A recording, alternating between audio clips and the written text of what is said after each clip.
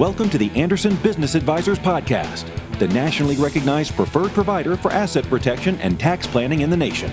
This show is for real estate investors looking to protect their assets, save on taxes, and build their wealth with Clint Coons. Clint is an attorney, author, avid real estate investor, and featured instructor at Anderson's tax and asset protection events held throughout the country. Enjoy the show. Hey, what's up, guys? Hey, it's Clint Coons here with Anderson Business Advisors. And I promised you that I was going to bring back Pace, and we were going to do episode 2 on the phenomenal methods he has put together to buy real estate. You know, he's got a new show out on A&E called Triple Digit Flip. And if you haven't watched it, I mean, I don't know what the hell you're doing at night, but you ought to be watching that show because it's really interesting. And it's not like a lot of the other ones that are out there where it's all glam and people are walking around acting stupid. I mean, this is real deals that people are putting together and what you look at when you're analyzing a property and going through the numbers and how that works. So him and Jamil are going through these deals, and I'm a real estate investor. It's interesting to me. So Pace, thanks for coming back on. I know that it's hard to get you because you're a big TV star now, but we appreciate the time. Bro, I would do anything for anybody at Anderson Business Advisors. You guys, for a very long time, have been people I've been following, and you guys are my idols. I love all of you guys there. Your whole entire team is amazing. Thank you for having me. We just had a baby, and we were actually scheduled, I think, like a week, maybe 2 weeks ago, and I had to reschedule because my wife was going into labor. And so thank you for accommodating me and being super patient. Thank you so much. Is this your second one? This is number 3. Well, you've been through 2. I mean, I don't understand. Oh, bro, we were done within an hour and a half. It was no big deal. Yeah, right. You tell, honey, I'm going golfing. I already did 2 of these, right? Basically, yeah. Yeah, see where that gets you. All right, so here's the deal. In the first one, we were talking about, buying on terms, and you're going through some examples. And what reason I want to get you back on here is because in this market, I mean, it's just gone crazy. You're trying to find deals, and sellers know that it's all in their favor right now. I mean, I just closed on a piece of property locally next to my house because I need somewhere to park my boat and RV. And it was, submit your highest and best offer. We're going to review the offers on this date and get your offer in, or it won't even be considered. And when you're up against something like that, it makes it really tough to figure out, all right, how much am I willing to pay for this? Because there's really no negotiation, but you're still doing this. And yeah. I know that's got to be a lot of interest to people. So maybe you could touch on that for this episode. I think it'd be awesome. Yeah, I think that most people trying to jump into real estate are thinking wholesale is probably the easiest, lowest hanging fruit because I don't have to have any money. I just have to go find a distressed seller, get them into a contract, and essentially sell that at, a $10,000 finder's fee or a wholesale commission or an assignment fee, whatever you want to call it.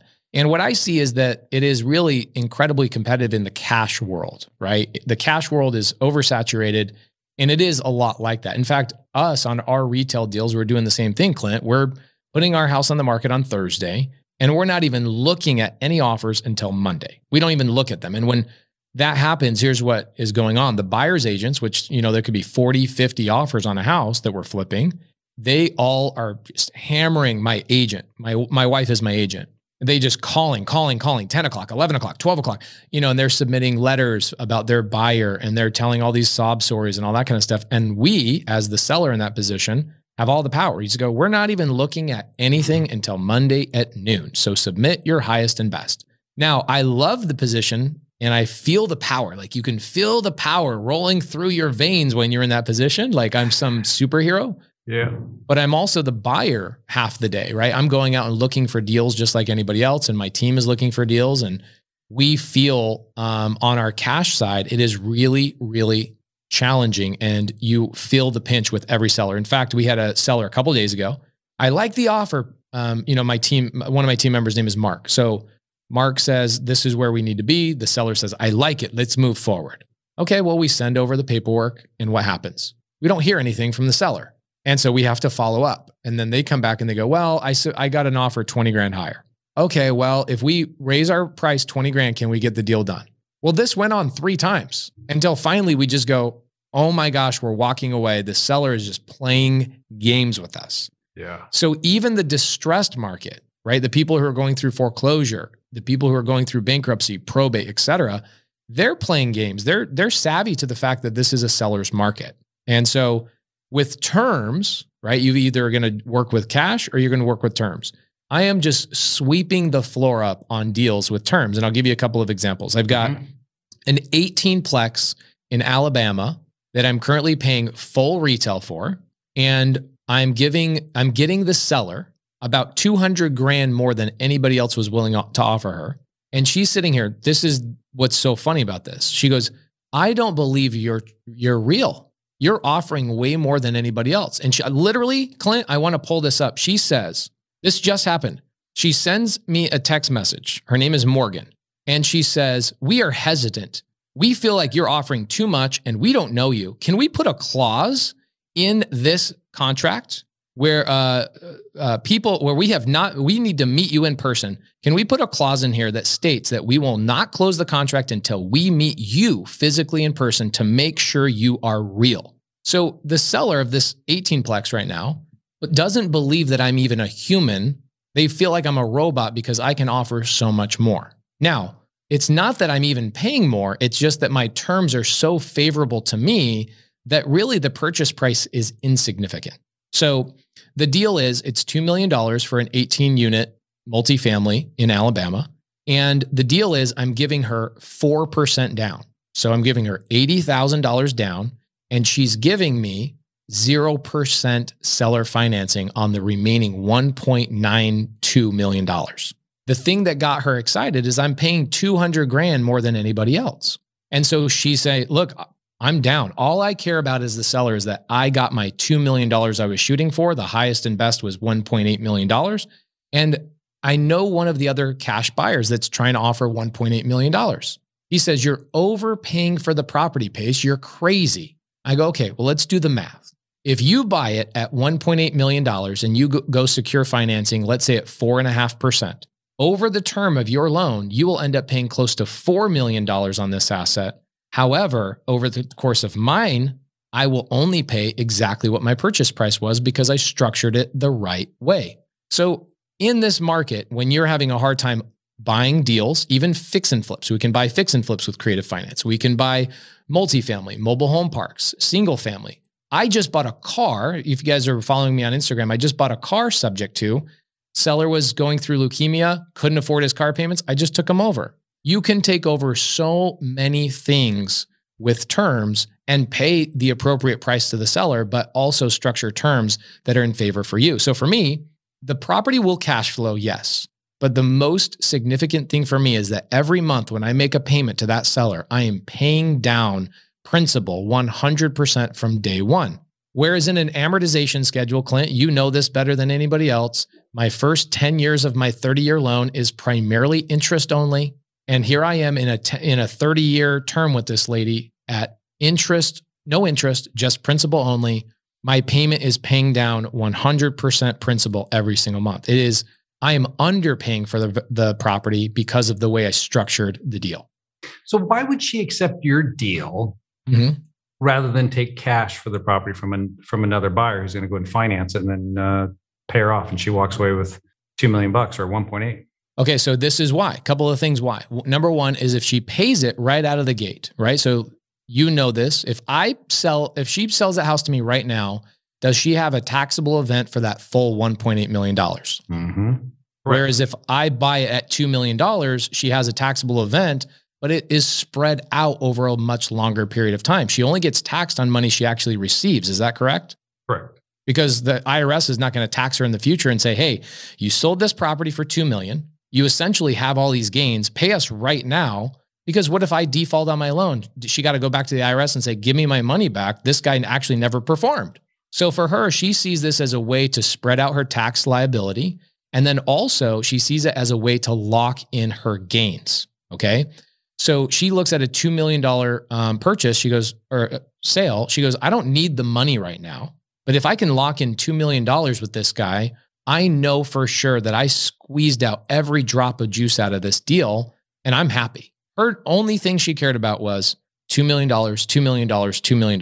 When they bought the property, her and her husband, the number one thing they had on their board was to sell that property to somebody at $2 million. That was it. It wasn't about interest rate or seller financing. It was just $2 million, $2 million, $2 million. Now, If I was her financial advisor, I would probably tell her, don't sell any asset the rest of your life. Why are you selling any asset? That's what I would tell her, but I'm not her financial advisor. I'm a businessman working at a deal with another business person. The other reason why $80,000 as a down payment was very significant to her is that she has another deal she's working on where she needs $80,000 in capital. So she says, if I can get that $80,000, I can go put it into another deal. She's building 48 units and she needs 48 grand to release some sort of loan to her. So for her, I found the pain that she was going through. And I said, I can solve and fix that pain with $80,000. Now, if I'm brand new and I'm listening to this podcast, I would be scared shitless because I got to come up with $80,000 for an 18-plex, right? Mm-hmm. But the reality is I'm actually not even coming up with that $80,000. I'm bringing in a private money lender that's going to bring the $80,000 plus my closing costs. So I have structured a deal to own 18 units, already rented, already renovated, cash flowing right now, 0% interest by using somebody else's money and somebody else's asset. I win all day long in that scenario. Now, how do I pay my private money lender back? I could either refinance in 5 years and pay them out. I could pay them out with my cash flow, right? Or you could even technically bring them on as an actual partner in the deal if you don't want them to be a quote unquote lender. So there's a dozen different ways to skin that cat. I just chose to say, you guys bring the 80,000 to the table. I'm bringing the deal. I'll pay you interest only for 5 years and I'll refinance you out in 5 years as the property appreciates. And as I pay my mortgage down 100% principal over the next 5 years. Yeah. What's interesting about that, I think it's a psychological factor that you tapped into, which I think some people don't realize, is that when you approach a seller and you give them that number that's far and beyond what the next guy is, they just get fixated on that. And then you throw in there, hey, here are the tax savings as well, the way we're going to structure this. And then they're all right, I'm all in. And so that is important. And I hope that people that are watching this right now are picking up on that's a negotiating tactic that you're using to, it's psychological, figure out, like you said, what their concerns are, and then solve those issues for them to help them get to yes. Yeah. And I've got another seller right now. His name is Caesar. Okay. This is an interesting structure. And I actually have some good questions for you on this one. Okay. I haven't seen anybody do it this way. So I'm calling it the Morby method. And if you guys go on my YouTube channel, I have a little bit more of a breakdown because this will melt some people's brains. I've done deals, Clint, and I know you guys have done deals this way as well on owner finance, where seller will just seller finance the whole property to you. Okay. Easy, simple. Well, that's great. But what happens when a seller says, you know what, Pace, I have a wedding coming up for my daughter. I have my wife needs a surgery. I'm buying another deal. We're trying to pay off this other thing.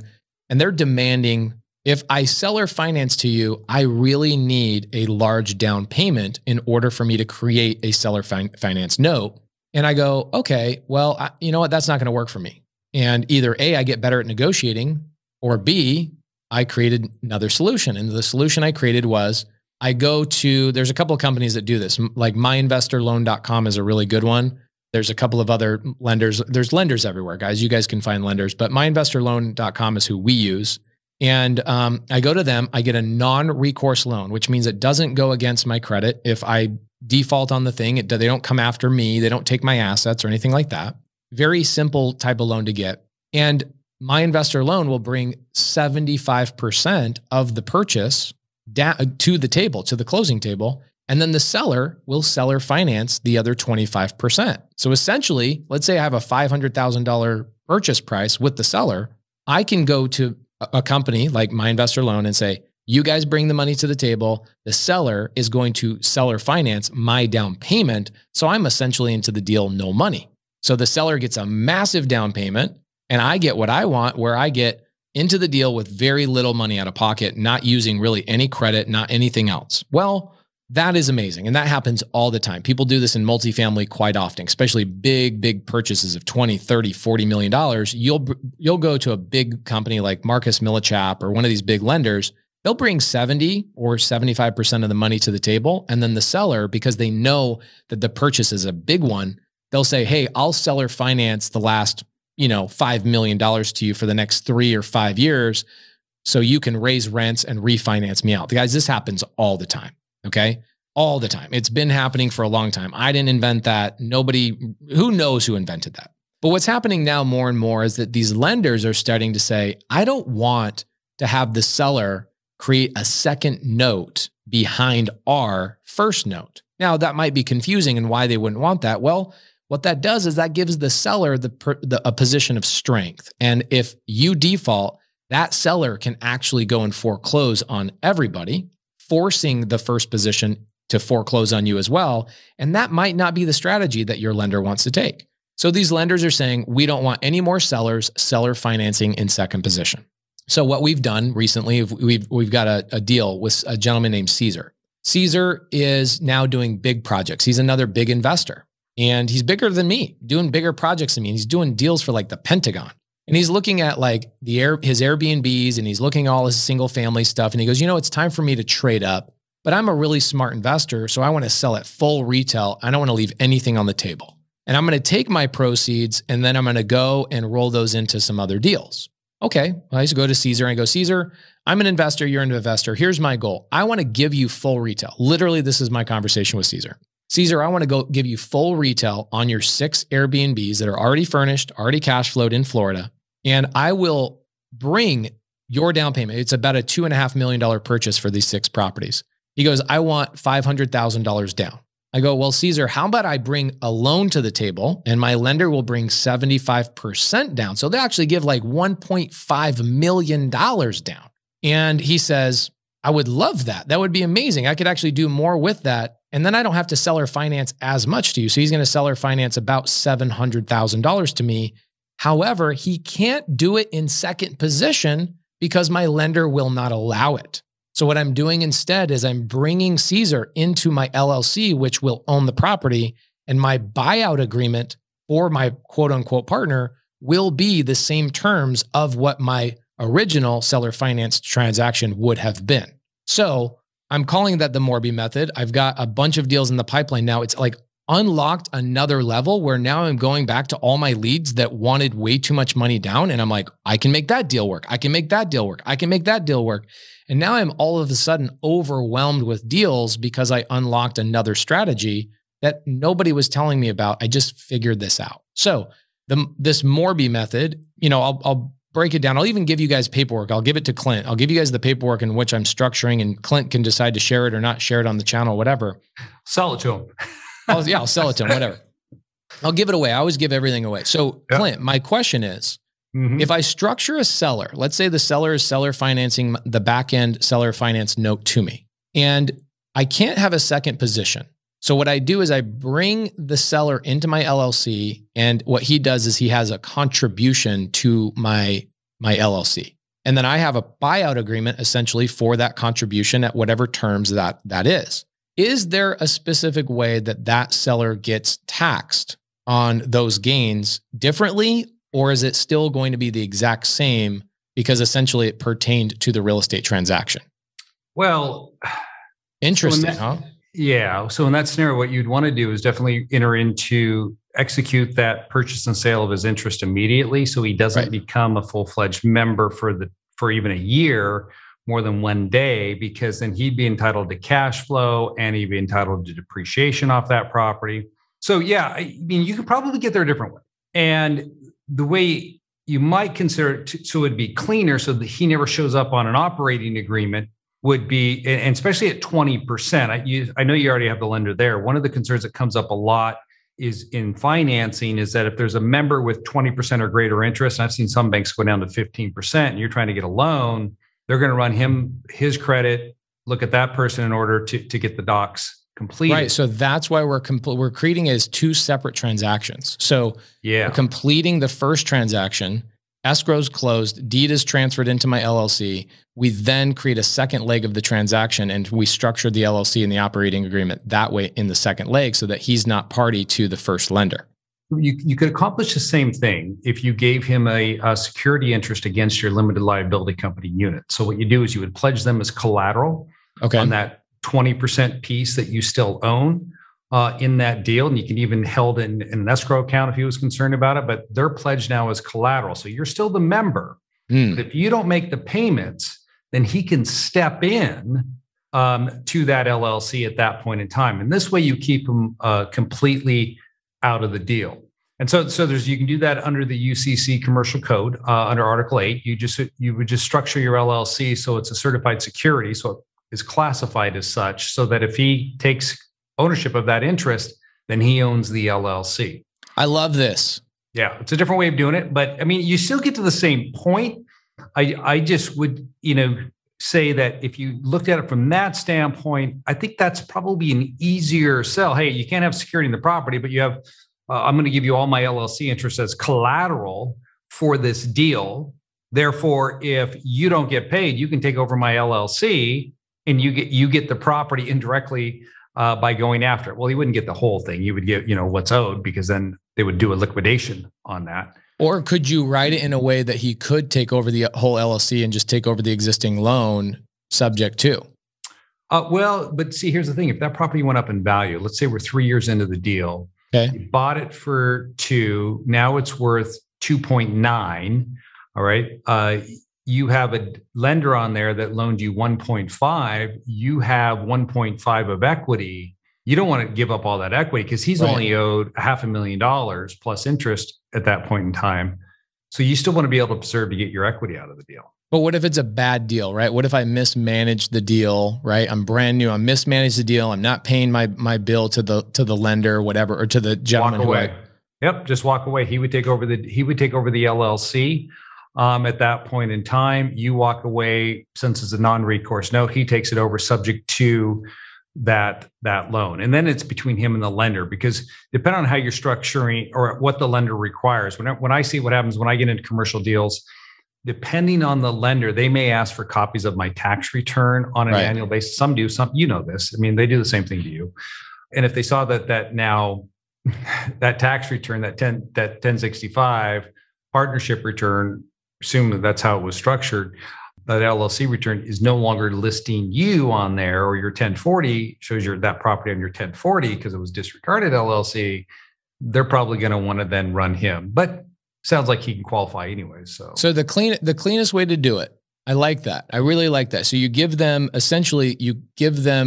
shares of your LLC as collateral. Correct.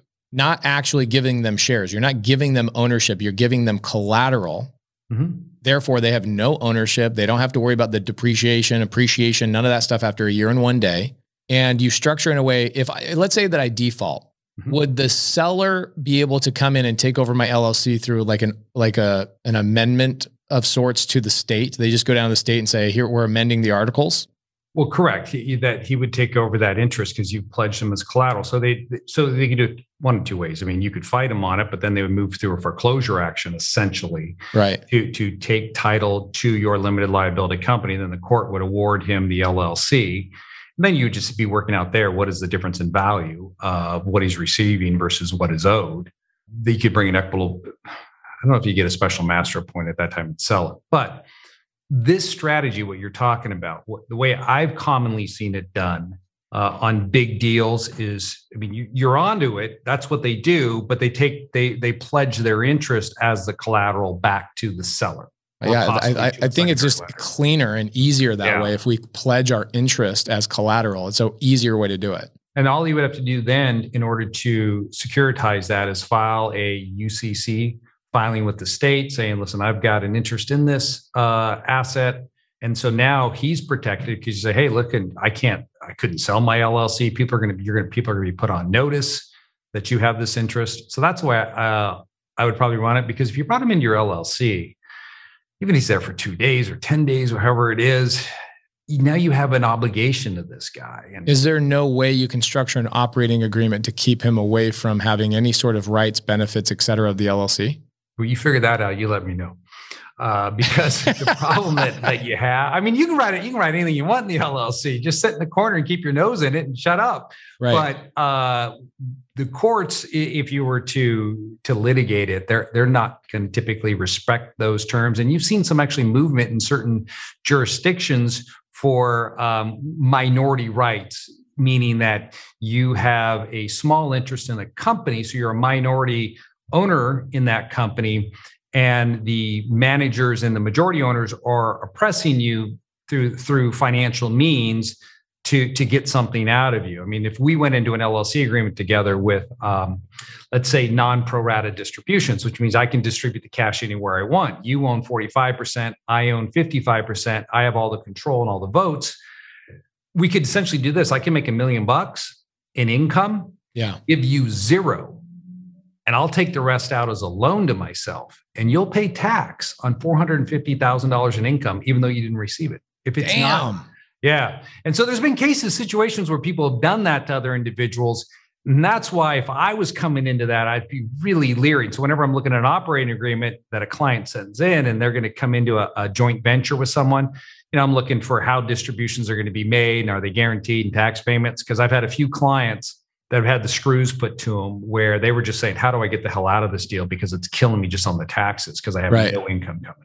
Interesting. Yeah. That was so helpful. There you go. You're helping me. Guys, this is how you work out deals. This is what's so fun about Anderson is being able to listen to their YouTube and like all the stories of their clients and what they've gone through. And also when you run into something, you never stop and just go, it's impossible. I can't do this deal. Sit down and figure it out. This is why you have people like Anderson Business Advisors to actually have a conversation with and go, hey, I'm running into this situation, right? Like Toby does, what is it? Tax Tuesdays, I believe it is. Tuesdays, yeah. And my bookkeeper goes on there frequently and asks questions. She's like, hey, this is what's going on, right? Because I have a charity with you guys and I have my IUL with you guys. And it's been a good experience. You guys have been great. So my bookkeeper is going in there frequently and asking questions going, hey, I hit a block wall. I know that there's an answer here.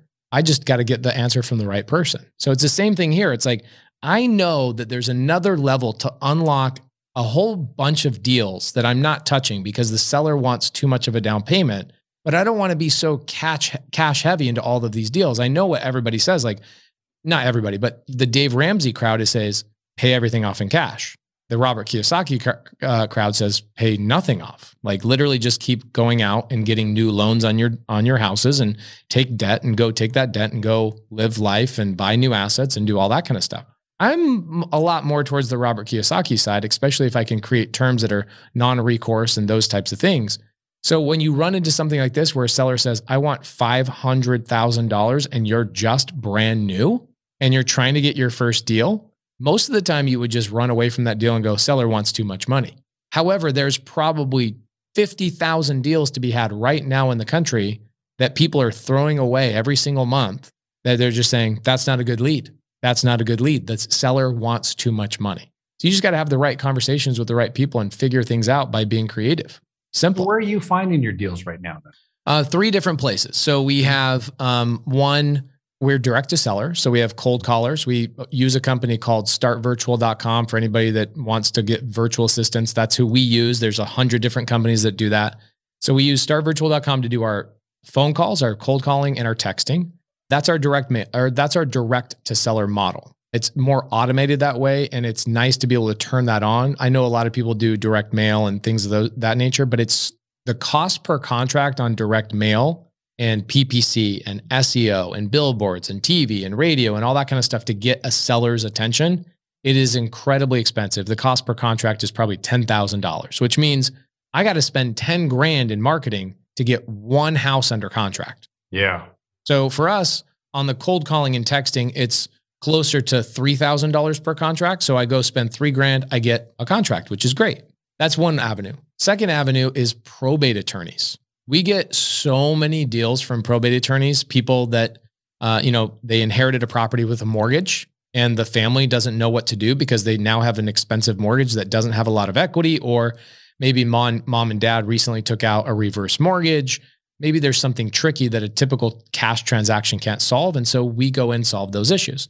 The third way we get them is honestly just by Instagram, Facebook, YouTube, all of these things. People reach out. I've got a deal right now, $2 million deal in Macon, Georgia, commercial property. This guy inherits a commercial property. It's basically like a hardware store split up into 4 or 5 different units, and it's all rented out. And he inherited it from his father who recently passed away. There's an existing loan on the property. Mm-hmm. And he goes, hey, I saw one of your podcasts. I have no idea what to do with this property. It's cash flowing, but I'm stressed out. If I could just get $10,000 and walk away from this thing, I'm like, that thing's cash flowing like $8,000 a month. It's got $16,000 in rents, and it's got a $6,000 mortgage with some maintenance and other things, allocated to the side. You're cash flowing like $8,000 a month, and you want me to pay you $10,000 to walk away. So I'm in the middle of those types of transactions, from primarily just building good brand and helping people along the way through Instagram, Facebook, and YouTube. What do you think of PropStream or those types of services? I love PropStream. I think they're great. We stopped using PropStream to comp. And the reason being is because PropStream removed their MLS data. And so it makes it really hard for you to be able to comp and do comparables on there. We use batch leads as our primary comping source. And then PropStream is amazing because if I want to get a foreclosure list, or I want to get a probate list, or I want to get a divorce list, PropStream is like one of the best to get those lists from. So if I'm in the audience and I'm listening for the first time, guys, where we get our off-market deals, I don't really do on-market deals, right? There's so many different ways to do this business. And I think, Clint, you would agree with this. The most challenging part of real estate is that there are too many ways to succeed. And you could go get a deal 1,000 different ways. And every time you ask somebody, where do your deals come from? How do you do marketing?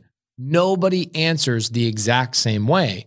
So when you're brand new in this business and you go, I just want to follow one path, my suggestion, guys, is go find somebody you resonate with that is doing the business and follow their path, because every path actually works as long as you actually apply the teachings and you take action. But for us, we realized a long time ago that we don't want to work with on-market deals because we're now battling with real estate agents. And the primary thing real estate agents care about is their commission. They're not caring about me getting a deal. They're not caring about whether their seller is getting the most money. For them, it's how many deals can I crank through my commission and my broker so I can get a paycheck. So we prefer to go direct to the seller. And the way to go direct to seller is find sellers who are in distressed, foreclosure, bankruptcy, divorce, those types of things. Our favorite list right now is foreclosures, because foreclosures are back. People are now getting foreclosed again. And so they need our help to come in there and structure deals that keep them out of foreclosure and help them move on to the next chapter of their life.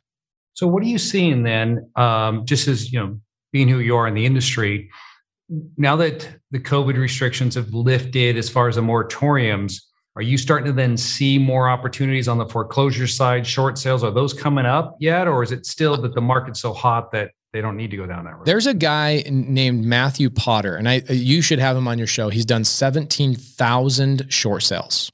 He is phenomenal. He's one of the few people I know that are still doing short sales in volume.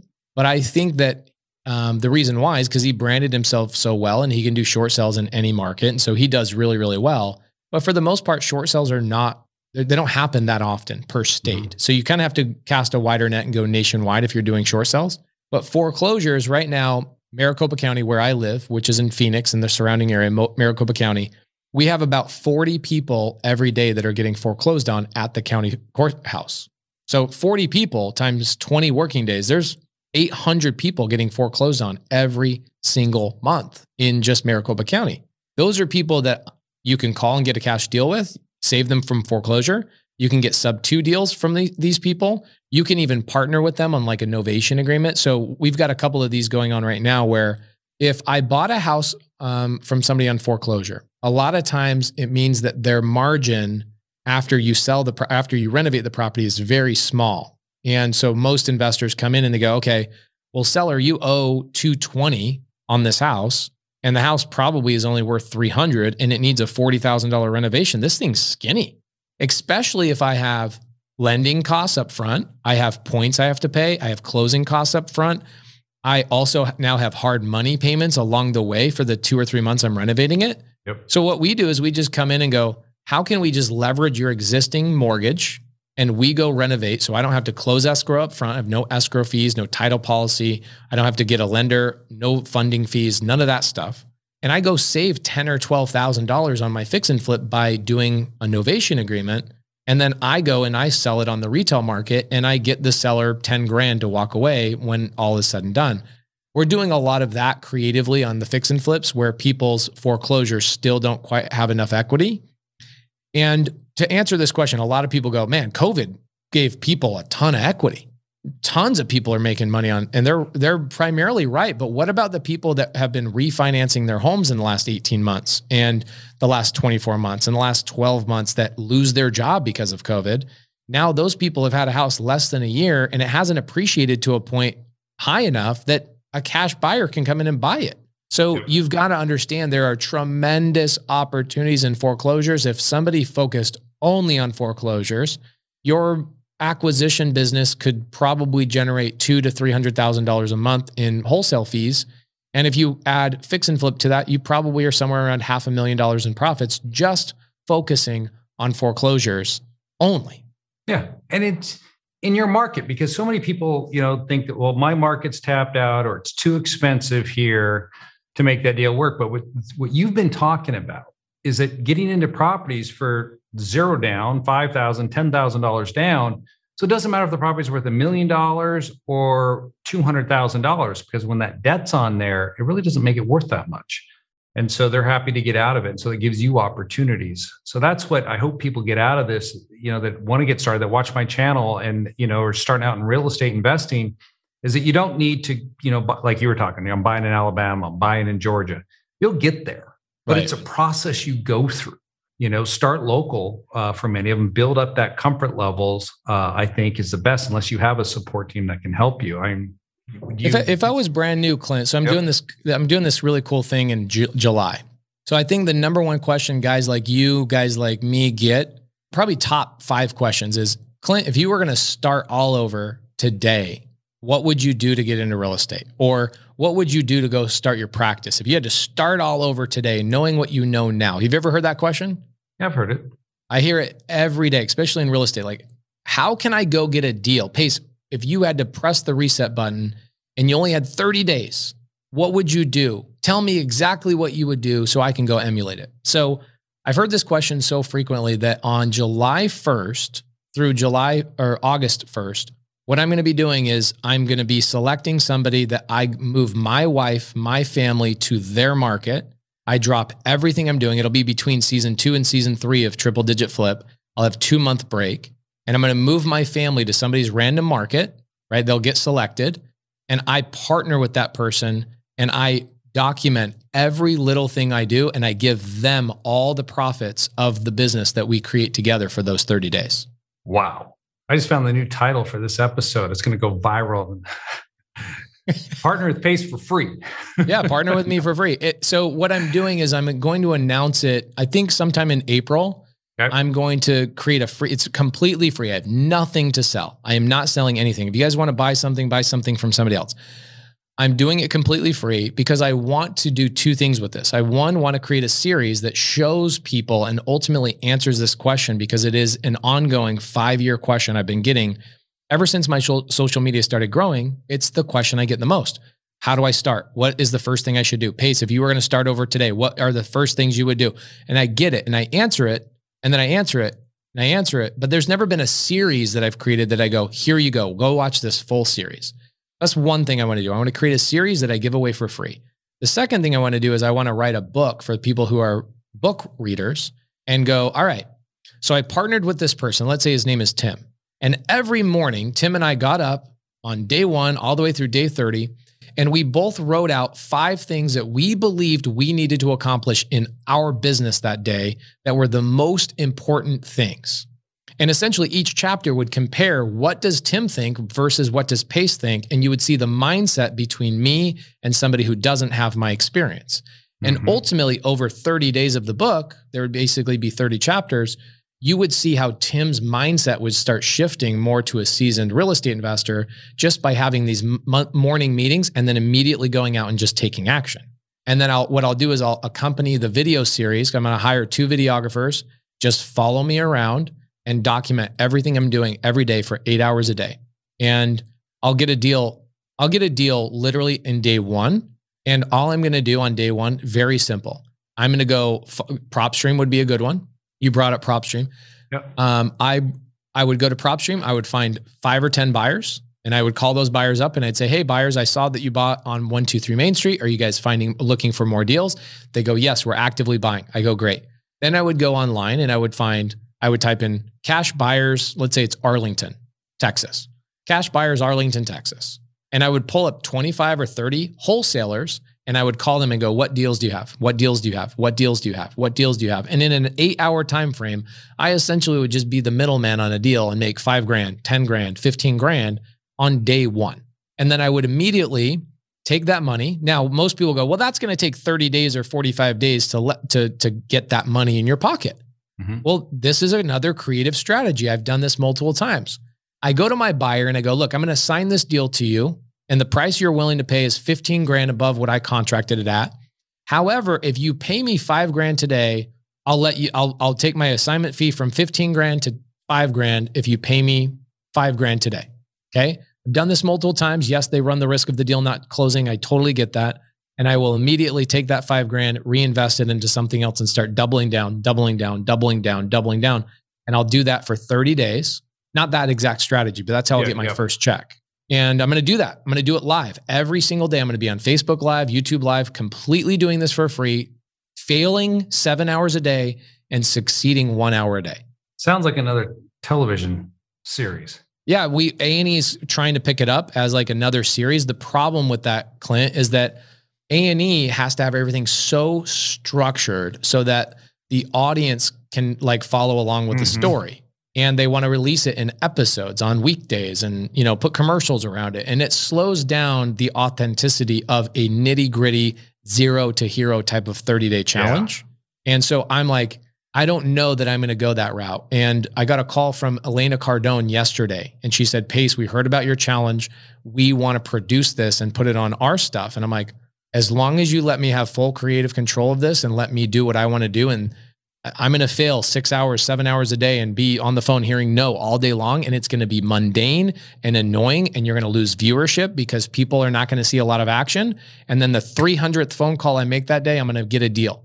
Are you okay with documenting all of that? She's like, absolutely. Let's sit down and talk about this. So this is the kind of stuff I want to do with my freaking life. I know it's weird, but I want to do those types of things and be creative and solve problems for people or solve problems for a prior version of me. I want to yell so loud and be so loud with my social media that I'm almost going to yell so loud that a 5-year version of me 5 years ago can hear me and say, get started, do this, do that, go faster, double down. So stay tuned for that, guys. July 1st to August 1st, I will be going live. Yeah, maybe I'll call. How do they get involved? So if they want to get selected, the people that are watching this, where do they need to go? I would go on my Instagram. It's going to be completely free, guys. So I don't have a website. I'm not trying to do a webinar or anything like that that's trying to sell anything. I genuinely want to do this for the real estate community and just have you guys watch how an experienced real estate investor stripped of all his money, only have a cell phone. How could I start with nothing in a random market? And not just do it myself, but show somebody physically. So I would have the extra weight and anchor of another human being attached to me, having to educate them like they're the audience. Just follow me on Instagram. In the next couple of weeks, I will start posting about it, and we're going to end up doing a random selection process, and it's going to be touted and not touted, but it's going to be broadcast on probably one of my podcasts. Maybe Wholesale Hotline, where you've been a guest, Clint, and I'll do a randomizer and select somebody. I just hope it's not going to be North Dakota. I don't want to go to North Dakota, but if it is North Dakota, I'll freaking go to North Dakota. Well, if you're going in the summertime, it won't be bad. No, it won't be bad. December, I don't disagree. If we're going summertime, it's the stupidest time, but I have no control over my life right now with the TV show. So yeah. I would really hope it's like Southern California, or somewhere in like a mountain town where it's like 80 degrees or 70 degrees. Maybe I'll go to Colorado. Who knows? It's going to be cool if you end up in a market like a California or Seattle, or North Dakota, one of those where you've got different elements where people think, hey, there's nothing available here. It's too pricey. And then you show them how, you can make money in these inflated markets. Or you're in a market where people think, well, who would ever want to buy a house in this little town? Yeah, it's tough. We did this thing, Clint, last summer. So we did this thing called Zero to Hero Season 1. It was the first time we did anything like this. And we let our audience choose the market that we started in brand new. So we hired cold callers. We went to you guys and got an LLC set up. We did all the things. Like we did literally everything from scratch in this Zero to Hero process. And we showed everybody 3 hours a day for 30 days. And we got so much criticism because the market ended up being random for Charlotte, North Carolina, that has a really hot real estate market. And so many people are like, you should have chosen somewhere it's impossible to get a deal. I'm like, man, I'm damned if I do and I'm damned if I don't. Like, what do you want from me? So it is going to be completely random. And I hope it is one of these impossible areas that, you know, there's nobody around, there's no real estate deals, and I have to figure out how to do a deal in that market. I hope that is the case. That'd be interesting. Well, here's what I'm going to do. We're going to put the links to your Instagram in the show notes, links to your YouTube channel as well, because you have so much content there. I just want to thank you for coming on and spending the time with us again, doing episode 2, because everyone wanted to see it. I've spent years of my life with you in my pocket, meaning I'll put your guys' YouTube channel on my phone. I have YouTube Premium, so it'll let me listen while my phone is like turned off. And I'll do chores around the house. I'll be driving on road trips. My wife knows your voice as well as she knows my own. And I am so grateful for the opportunity to be on your guys' channel. You guys are epic. There's nobody that serves higher in the community on YouTube and social media in your niche than you guys. You're the kings. So thank you so much. Oh, I appreciate it. I mean, the sentiment is the same going back to you, because if you haven't been to his YouTube channel yet, you don't know what you're missing. It's just like ours. It's just all pure content. And that's what I like about working with you, is that just what you've been sharing today, you're not saying, well, I got some proprietary system. If you want access to it, it's going to cost you $20,000 or $10,000. Like, guys, there's plenty of deals out there for everyone. Yes. And the key is that by helping other people become successful, it's rewarding in and of itself for you. And I do have something cool. I rarely give this out, but I have, just because I forget, not that it costs any money, but I have an ebook, and the ebook is a unique ebook. It's actually a PDF that is 5 chapters of me talking to sellers and overcoming their seller objections on creative finance, subject to seller finance novation agreements. And it's actually, you open up the PDF and you click on the link, and it opens up a video of me talking to sellers and overcoming the objections on real life deals. And then there's like paragraphs breaking down why I said what I said and all that kind of stuff. So I'll give you guys an ebook that you guys can just give away for free. That'll be in the notes as well. So awesome. We'll have tons of information there. All right, bud. Thank you. Thank you, brother. Appreciate you. All right, take care. Thank you for listening to today's podcast. Show notes for links to everything mentioned in this episode can be found on our website at andersonadvisors.com/podcast. Be sure you subscribe to our podcast. And if you are already a subscriber, please provide us a review of what you thought of this episode.